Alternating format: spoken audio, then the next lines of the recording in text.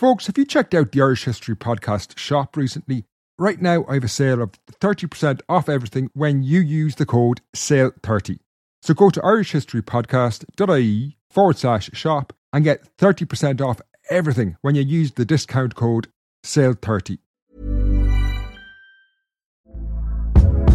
Hey there, it's Michelle Norris. I'm host of a podcast called Your Mama's Kitchen. When I travel, I'm usually looking for a way to find a taste of home when I'm not at home. And one of the things I love to do when I am at home is entertain. And Airbnb allows me to do that. When I was in California recently, I rented a house that had a great kitchen. And when we were sitting around the table, we were all thinking, we're in someone else's house. Someone could be in all of our homes as well. If you have a home, but you're not always at home, you have an Airbnb. Your home might be worth more than you think.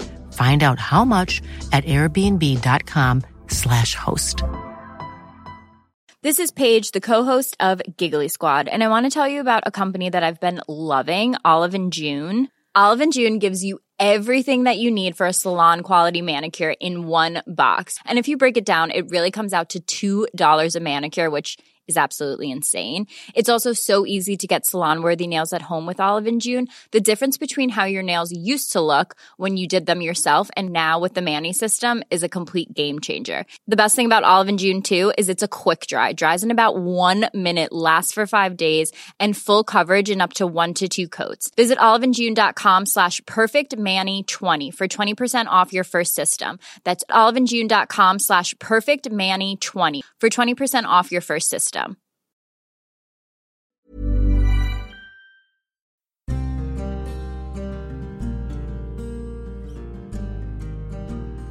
Hello and welcome to the Irish History Podcast. My name is Finn Dwyer and this is Secret Societies, Communism and Coal, Life in the Castlecormac Colliery, Part 3. The last instalment of this series about the fascinating Castlecormac collieries took us through the bleak years of the Great Famine when the region was decimated.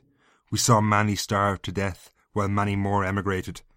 This episode takes us through the uncertainty of the post-famine years, the huge changes that followed, and finally brings us to the land war which triggered the Great Coal Strike of 1881. This part of the story was very difficult to write, as there was very little research conducted on Castlecormac during these years, so I had to spend a long time in newspaper archives and the National Library piecing the story together. If you have any questions or information you feel I've not covered in this podcast, please get in touch at history@irishhistorypodcast.ie. That's history@irishhistorypodcast.ie. Castlecormac emerged from the famine, like much of Ireland, a broken society, and for those who had survived, life was by no means easy. Death, along with emigration, had torn the close-knit communities of the coalfield apart. Its people, spread across the world, most would never return to the town of their birth. For those who had remained behind, the countryside, once heaving with people, was now full of painful ghosts. Memories of childhood friends or their fellow colliers who they had risked life and limb with down dark coal mines. In the National Library in Dublin, the Wandesford State Papers, the Wandesfords were the landlords of Castlecormac, preserve rent books from the 1850s which list several tenants having orphans living with them. These must have been the children whose parents had succumbed to starvation or disease during the Great Famine. Life for these people who had survived in the early 1850s would remain a desperate struggle as they faced a deeply uncertain world. While the worst depths of the Great Famine had passed by 1852, the threat of eviction and forced emigration were a feature of life that hung over the heads of many. Indeed, between 1851 and 1861, the decade after the famine, the population of Leinster, where Castlecormac is situated, fell by 12.9%. In the Castlecormac area, emigration may not have been as severe as other areas, as the coal pits did offer employment. However, the people still faced great uncertainty as the Wandesford family began to restructure their estate. Many landlords had gone bust during the famine, and Charles Wandesford was adamant that this would not happen to him or his family. His main goal was control. Charles wanted to cut out the middlemen who managed his lands across Castlecomer, restructure the land and maximise his profits. By the late 1850s, he had managed to take back around 15% of the estate into his control by revoking the leases that had been given to middlemen. This created great uncertainty, however, in Castlecomer.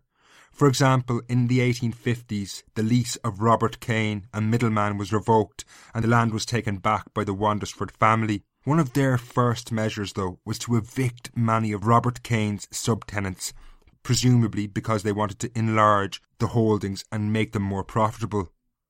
The feeling of being unwillingly forced from your home and having to emigrate after surviving the horrors of famine must have provoked the most intense bitterness and rage. However, while he enjoyed some success restructuring his land, his coal mines were very different.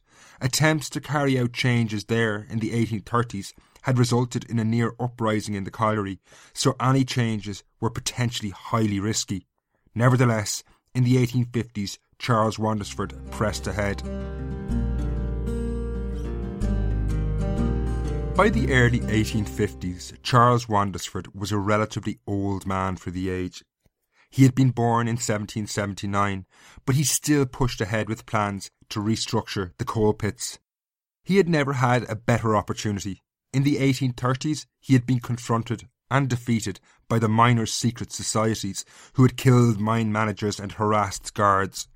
However, as we saw in Part 2, emigration and famine had hit the coal mining communities hardest. Their secret societies, which were rooted in communities that had existed for centuries, had been hollowed out by emigration and starvation.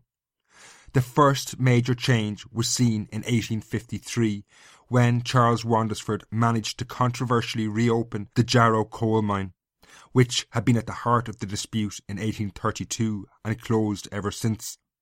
This was a deep mine which employed modern techniques and broke the old, ineffective master collier system. While they had opposed the changes in the 1830s, the reopening of the Jarrow was unquestionably an improvement for the miners of Castlecomer.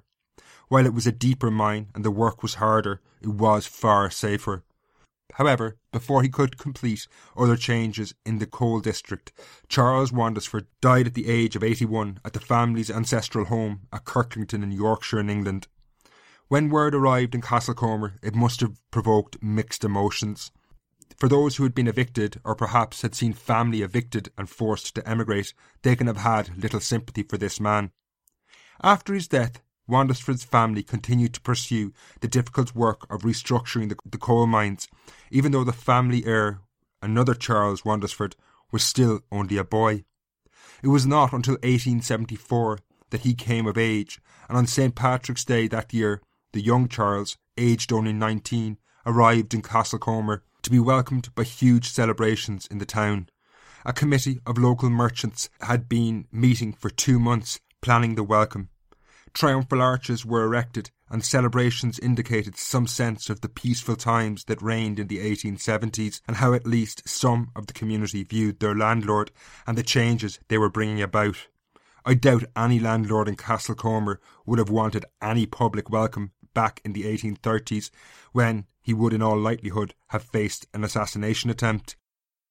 That year, the future of the coal mines was somewhat settled for the medium term at least, when all major operations were wrestled from the master colliers and middlemen, and the vast majority of the mines were leased to just one man, Joseph Dobbs, the son of Kildare Dobbs, a family who had been involved in the management of mines at Castlecomer for decades. Remarkably though, through all these twists and turns, the coal district was almost entirely peaceful. 30 years earlier, these changes would definitely have led to violence and murder. However, Castlecomer of the 1860s and early 1870s was a very different place than it had been 4 decades earlier. While I have already discussed the impact, the famine, there were other factors at play as well. The wider economy in Ireland in general was improving, while emigration continued. Living standards were improving, albeit from appallingly low levels. Wages were generally on the rise. This was a disincentive from protest. Simply put, the people may have had something to lose for the first time in a very, very long time. The improvement of these years was not just evidenced though in pay packets. There were also other major changes afoot, things that would really influence the Great Strike of 1881. Education, for example, was on the rise, and for the first time, many were learning to read and write. By 1881, 75% of the population were literate. This saw the number of newspapers rise from 100 in 1852 to 140 in 1871. Rural Ireland was becoming less and less isolated as well. Railways began to crisscross the island, increasing to 2,000 miles of track by 1870. That said, the railway would not reach Castlecomer for many decades. In these years, the telegraph, the first modern means of near-instant communication, also spread across the country. There must have been a tremendous sense of technological change in the air. For the first time, perhaps, a newspaper might have been found in the homes of miners, as young adults at least could read. In the town, at the heart of the coalfield, miners could hear news of events that had happened in Dublin that very day by telegraph. This was the modern world arriving in Castlecomer. While this unquestionably undermined the clannish secret society politics of the 1830s, unbeknownst to many, it was forming a new outlook on the world, and when crisis threatened the coalfield again in the 1870s, a new politics of trade unionism would take hold.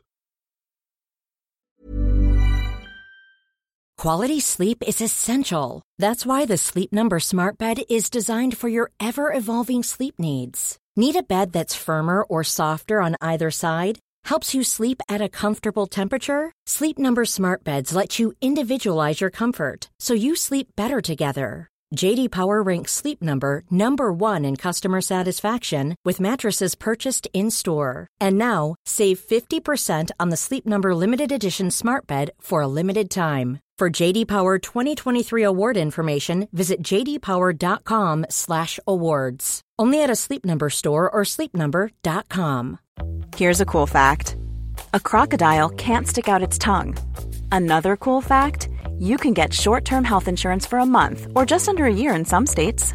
United Healthcare short-term insurance plans are designed for people who are between jobs, coming off their parents' plan, or turning a side hustle into a full-time gig.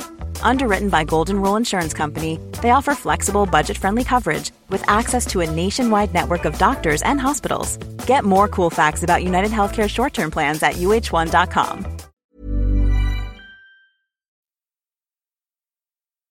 So far we've seen that life in Castlecomer since the famine, while laced with uncertainty and change, had unquestionably been improving. However, in the late 1870s, a dark shadow crept slowly over life across Ireland. In 1874, the global economy went into recession, and Castlecomer was never more connected to the world at large and susceptible to the impact of this recession. This would lead to the Great Strike of 1881, but first we need to understand the series of events known as the Land War which triggered that strike. So I want to take a few minutes to take a minor detour to explain the Land War. As the recession hit home in the late 1870s, in a phenomenon that is all too familiar today, farmers were increasingly living off credit. In 1879, a terrible dynamic entered this situation. While many no doubt thought they would never see the like of it again, the haunting spectre of famine returned to the west of Ireland in particular, when the potato crop failed. This unleashed one of the biggest rebellions in Irish history. The spark that lit the flame took place in the west of Ireland in Mayo, when landlords started threatening eviction on tenants who had fallen into arrears. However, by the 1870s, a new generation were committed to ensuring there would be no repeat of the events of the Great Famine of the 1840s. They were not going to die on the side of the road, having been evicted like their parents, and when they fell into arrears in the late 1870s, they began to organise to stop landlords evicting them from their land. In April 1879, in the west of Ireland, huge tenant meetings with attendances in some cases numbering in the tens of thousands took place across Mayo in particular. After enjoying great successes in the closing months of that year, what had initially been a Mayo-based organisation became the Irish National Land League, and this movement began to spread across the island. While helping to alleviate famine conditions, they demanded tenant rights and vociferously resisted eviction. The most famous tactic used, which would be very important in the Castlecomer strike of 1881, was the boycott. This saw those who opposed the movement shunned by their community in every way possible. People would refuse to work for them, speak to them, sell goods to them, or engage with them in any way at all. In some cases, they would even turn their backs when they approached them on the road, almost as if they were already dead. By 1880, Ireland was in the midst of great upheaval, events that would be called the Land War. The increase in literacy and the explosion of newspapers had seen people for the first time read themselves about what was happening elsewhere. Soon the tenant farmers and miners in Castlecomer were inspired by these events in the west of Ireland. As the struggle for better conditions, tenant rights and resistance to evictions spread like wildfire, they reached fever pitch in Castlecomer in the summer of 1881. The first serious incident I could find saw the cattle of the Proctor family, millers in the town, hocked by Land League activists. Now, hocking was a pretty brutal mutilation of the animals which maimed their legs so they would be of little value for the rest of their lives. A few weeks later, on July the 30th, 1881, there was a big demonstration in solidarity with a local leading figure of the Land League in the town who had recently lost a court case. It was quite clear in that summer of 1881 tensions were building, and in early August another large demonstration was called in Cretty Yard, located in the heart of the coal district. The intention here was to protest against a man refusing to boycott a land grabber. This was someone who had taken the land of an evicted tenant. During the demonstration, a shot rang out, and tragically a child was struck by the wayward bullet and died. This seems to have only added to the tension in the wider Castlecomer area, and the Land League movement through the following weeks seemed unstoppable. On August 10th, a leading national figure of the League, John Dillon, who recently had been released from prison, arrived in Castlecomer to a carnival-like atmosphere.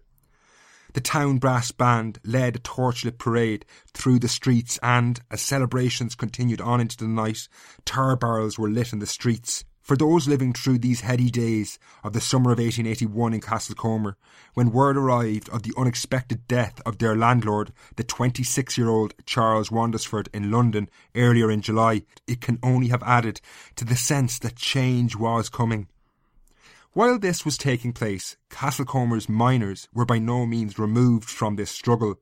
They themselves were all tenants living in these communities and no doubt took part in these demonstrations and were affected by them. However, there had been little by way of protests in the mines themselves in decades. That was about to change though. As the Land League was demanding better conditions for tenants, the miners did not want to be left behind, and soon they received inspiration from further afield. While the rebellious atmosphere was brewing in Castlecomer in that summer of 1881, two delegations from the well-organised mining communities in Durham and Cleveland in England had arrived on a fact-finding mission in Ireland. Now their sympathies lay with the Land League, and they wanted to get some sense of what was happening across Ireland. They travelled through Ulster and Connacht before returning to Dublin and then heading home. While they never visited the Castlecomer coalfield, their presence in Ireland was widely reported in the press, and in an age where the majority could now read, this undoubtedly provoked great interest among the colliers in Castlecomer. These were well-organised coal miners who had achieved quite a lot already in the coal mines of England. While it's entirely possible some of the miners from Castlecomer travelled to meet them, there is no evidence of this. However, I think it's a rather unusual coincidence that around this time the first workers' organisation appeared in the coalfield. This was the Gazebo Brass Band and Benefit Society, named by the miners in the townland of Gazebo outside Castlecomer. Now, despite its quite unusual name, this was effectively a trade union of sorts. Inspired by events elsewhere, and in an age of rising expectations, the miners in Castlecomer finally went on strike on August the 1st, 1881, demanding higher wages. Two of the three big pits, the famously named Jarrow and the other named The Rock, were shut down by the workers. This was the first strike of any kind in over a generation, but in many ways it was totally new. Previous unrest in the coalfield had been defensive in nature and organised around secret societies, but in 1881 the colliers were on the attack, demanding higher wages. The mine manager Joseph Dobbs was in England at the time, but it was expected when he returned the dispute would be settled. However, this was a severe misjudgment. Dobbs did return in late August, but his arrival had no impact. He refused to relent, while the miners were equally determined to stay the course, but the prospect of a long strike was grim. Their newly formed Workers' Association did not have funds built up to pay miners when they were on strike. Needing help, they approached the local Land League branch in the nearby town of Clough, seeking solidarity. Now, while the miners pleaded for aid, meanwhile, Joseph Dobbs began to adopt an obstinate position, refusing to even meet the strikers, and a long strike now seemed inevitable. By August the 24th, this began to hit home in Castlecomer. 80 miners, having little option, left the coalfield from poverty. However, their leaving was well choreographed, presumably designed to invoke sympathy for their comrades still on strike.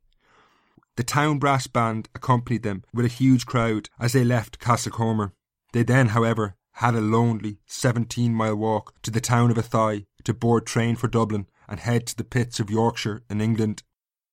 In early September, the remaining miners in Castlecomer, now on strike for 5 weeks, received a great boon when the Land League gave them £30, a considerable amount of money for the time.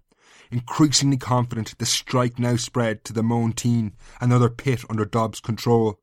From the perspective of Dobbs, the situation was clearly getting out of control. All these coal mines were completely shut down by the miners. Already inspired by the Land League, the strikers had adopted their tactics.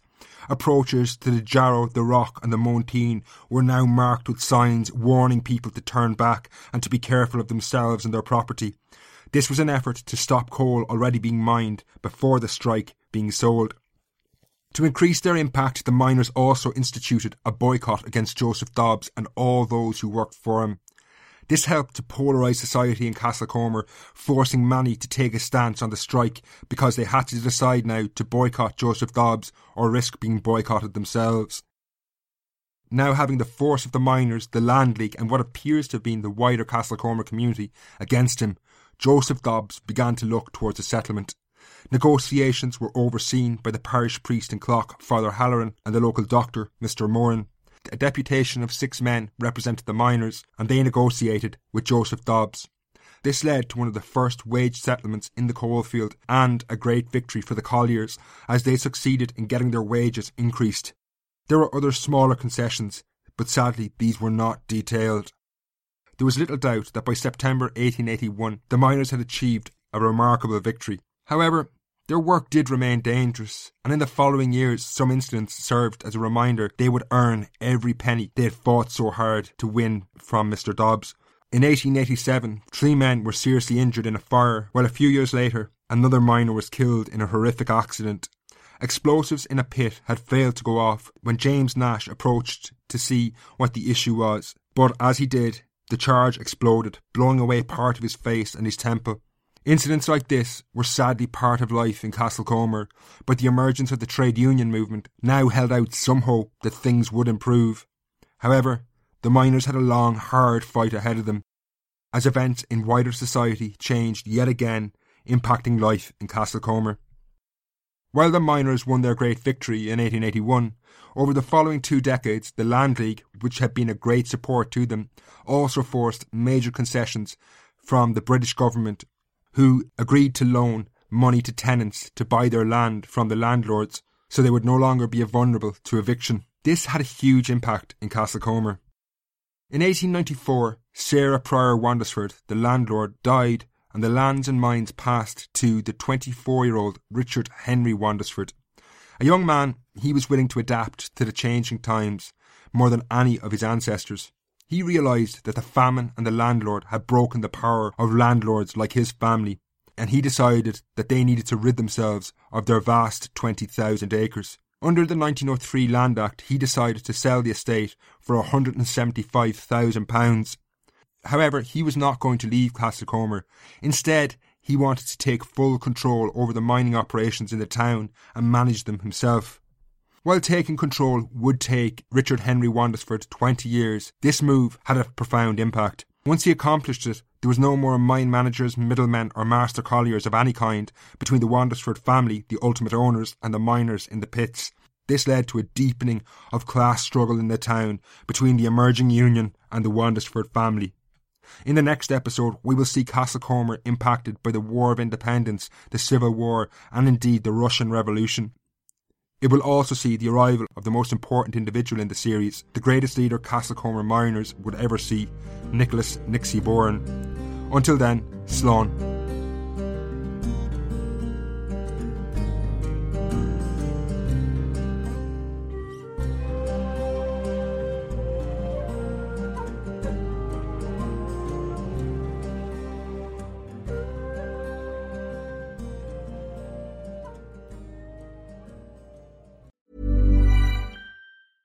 Mom deserves the best, and there's no better place to shop for Mother's Day than Whole Foods Market. They're your destination for unbeatable savings, from premium gifts to show-stopping flowers and irresistible desserts. Start by saving 33% with Prime on all body care and candles. Then get a 15-stem bunch of tulips for just $9.99 each with Prime. Round out Mom's menu with festive rosé, irresistible berry chantilly cake, and more special treats. Come celebrate Mother's Day at Whole Foods Market.